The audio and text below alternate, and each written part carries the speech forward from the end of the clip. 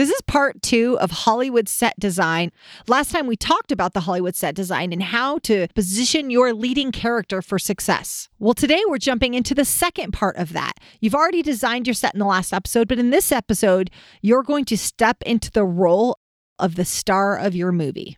Straight from the boardroom to the microphone, I'm April Garcia, and this is Pivot Me, easily applied tools and hacks to get you ahead. This isn't just a podcast. This is an upgrade for your life. The song calls great energizing life. Build a better life. A better you. Happiness in the heart. The spark that lights you on fire. Helping good people become even better. This is Pivot Me. So let's do a quick state of affairs. What's going on with April right now? So you know that I hired a personal trainer and that I signed up for the fitness competition, right? Well, it is officially underway. As of the 1st, I am knee deep, quad deep, squat deep into the fitness competition, and it's going okay. It's going pretty good. So it's been a great experience. I love my personal trainer. We have some commonalities. He had a very severe leg injury. So he knows from firsthand experience what it's like to relearn walking and use and bending your leg and things like that. So it's been really, really beneficial. But I wanted to share a funny tidbit about that. So the training's been going well. Competition's officially kicked off. But I don't know if you've ever done a fitness competition like this, where it's, they measure how much muscle you're putting on, maybe how much fat you've lost, things like that. Well, to start, when you start day 1, they got to take photos, right? Your before photos. And in there, it says, in the copy, it says, come dressed in the least amount of clothes that you're comfortable with, right? I was like, okay, that's kind of interesting. And I just had signed the papers and we're good to go. So it's only when I'm there and we're going to that step of, okay, we've got to take your before photos that you think, well, wait a second, let me think about this, right? Because I'm signing these photo releases. And the gym's got all these releases because, if you've got these really, substantial changes, they're going to want to leverage these photos. And the thing about before photos is you only want to show your before photos if the after photos are significantly better than the before photos. That's the power in these photos, right? But so I did not think about this. It's only when I'm signing the photo release do I stop, put the pen down, and I look at the trainers and I'm like, wait, what are you guys using these photos for? Well, we use it for marketing. I like marketing purposes. What marketing purposes? So if I win the competition, they frame these photos and stick them on the gym wall. I've clearly not thought this through totally, but I recognize it for what it is. It's maybe ego getting in the way. Because again, you want the after pictures to look completely different than the before pictures. And I go, screw it. So I signed the papers. So I have now signed photo releases for these photos. So what I'm saying is I got to be real focused for the next 8 weeks because there's got to be a real big delta before the before and after photos. And I share this. It's a funny story. But if you're thinking about doing something like this, don't let stuff like that get in the way of signing up. Don't let, I don't know how committed I can be. It doesn't matter. If it's more committed than you currently are, well, then it's a win. It's great if you win first place, but if you're 20% better than you are today, then it's worth it. If you're 80% better, fantastic, but don't expect to be perfect all the time. Don't expect to be, even at 90%. If it just makes you a little bit better, then it's enough. So I'm in this competition and I want to be more than a little bit better.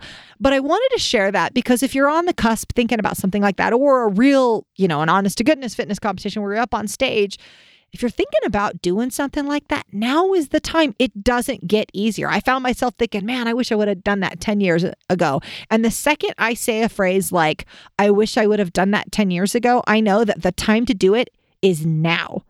It would have been better 10 years ago, but the second best time is today. So do it. Just do it. Whatever it is. Fitness competition, hiking Machu Picchu, surfing for the first time, whatever it is, just do it. Sure, it would have been great if you learned snowboarding in your 20s, but if you're not in your 20s anymore, all right, well then learn it in your 30s or your 40s or your 50s. Just freaking do it. Wanted to share some listener feedback that we got recently for Pivot Me. So one of our listeners asked, he said, I really like that most of the podcasts are very short. And he asked, is that something that you guys do on purpose? Is that intentional that the podcasts are so short? And in one word, yes, it is intentional. So as we go into the interviews, they're going to be longer. It's two people talking. I'm a chatty person. It's going to be longer, but here is the truth. They are designed to be short. They're designed to deliver a very powerful punch very, very, very quick because I wanted it to be on your commute. I wanted it to be while you were in the shower. That just got weird. So yes, Grant, it is intentional. It is designed that way. We keep it short so you can listen to it and get on with the rest. Get on to the business of being you. I'm April Garcia, the founder of the business consulting firm Maven. I'm an international business advisor, performance coach, serial entrepreneur, traveler, mama, wife, and just about everything in between. I've made large companies larger and rich people richer. Now I only advise great executives and ambitious entrepreneurs on growing their business, having the right mindset, and contributing more to their world. You've got a film crew following you around, and they're filming everything. When you woke up this morning, they hop into the car with you as you drive to the office or take your kids to school. And if that film crew is following you around, what would they find? If they were there this morning when I worked out, did I put on a good show? Did I give it my all? If they are filming the way I spoke to my kids or to my husband, would I be proud of what they saw? Did I live with intention? Did I show up as the leading character I wanted to be? To expand on this idea a little further, I'm actually going to pull from what's now become one of my favorite books, The Road Less Stupid. Keith Cunningham talks about this concept, and this is a good resource for us, right? You know me and books. Love the books. So Keith Cunningham, he does a 4-day MBA course too, but this book is just fantastic. I love the Audible version of him. Yeah, it's great. I highly recommend it because like the personality comes through. It's just like David Goggins' book, Can't Hurt Me. Like you have to listen to the Audible version of it. So whenever I think of this book, I hear Keith's, book voice saying, go think, you will thank me later. I hope he doesn't hear that someday. Or maybe I hope he does. I don't know. Keith, you and I, let's have a chat. Okay. So Keith Cunningham talks about this concept of you being the CEO of You, Inc. You're the CEO of your company, which is you. This company is you. So then you're responsible. You're responsible for sales, R&D, education, betterment programs, health, finances, quality of relationships. You are responsible for everything. If sales are up, it's you. If sales are down, it's you. If health is a high priority, that's you. And if health is slacking, well, that's on you too. Whether you have good relationships, bad relationships, that's all your management or mismanagement. So in the book, The Road Less Stupid, he frames it in terms of a board of directors watching your every move. So whether it's a board of directors, how Keith Cunningham frames it, or whether it's a film crew, they have seen everything you did this month. Every phone call you've made, every website you visited, how focused you were or weren't, how you managed your people in your day. They saw the way you spoke to your partner and your children. They saw it all. And what would they say about that leading character? If you're the CEO of You, Inc., would you be getting a raise? Would you be treading water? Or could you be fired for mismanagement? I'm using this scenario of a film crew or a board of directors as a way for us to bring our best to the table. It's not a tool to make you feel shame about your behaviors or your habits. I don't want you to hear that.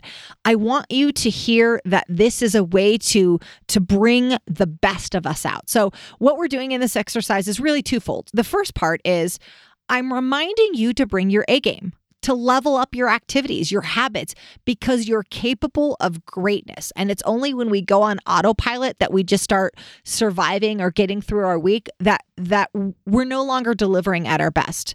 And I want you to deliver at your best. It's not going to be all the time. It's not even going to be 97% of the time.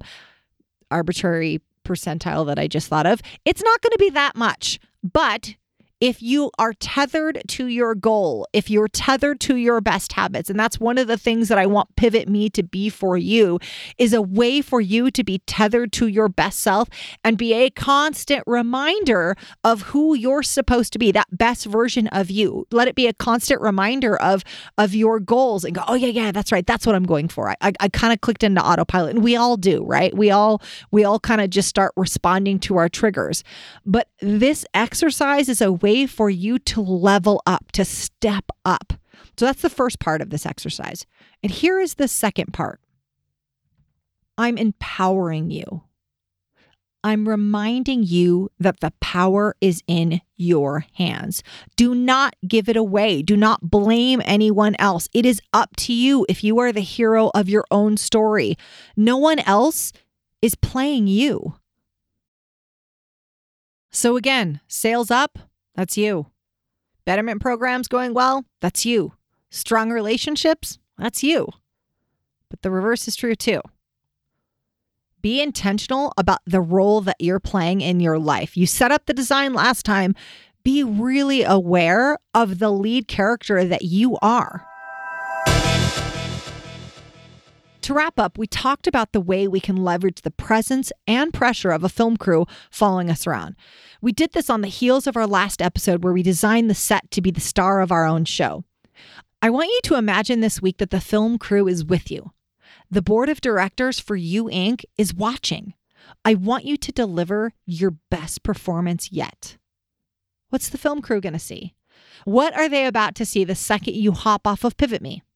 What are they going to see tonight? When your alarm goes off tomorrow morning, what's the film crew going to be recording? Be proud of what is captured. Show up as the lead character you want to be. Decide now to be the hero of your own story. Is it work? Yeah, it's work, but it's your story. Thank you so much for dialing in today. And don't forget, make sure to subscribe wherever you get your podcast. And if you love what you hear, give us a 5-star review. It means the world to us. Hit me up on Instagram at @theaprilgarcia or check us out online at pivot-me.com. This is all made possible with the support of you listeners, the numerous contributors, and our clients. Our music and production is by the amazing Rockwood Audio. Join me next time for more tips on how to hack success. And until then, make it a great day. Thanks, guys. You guys are amazing.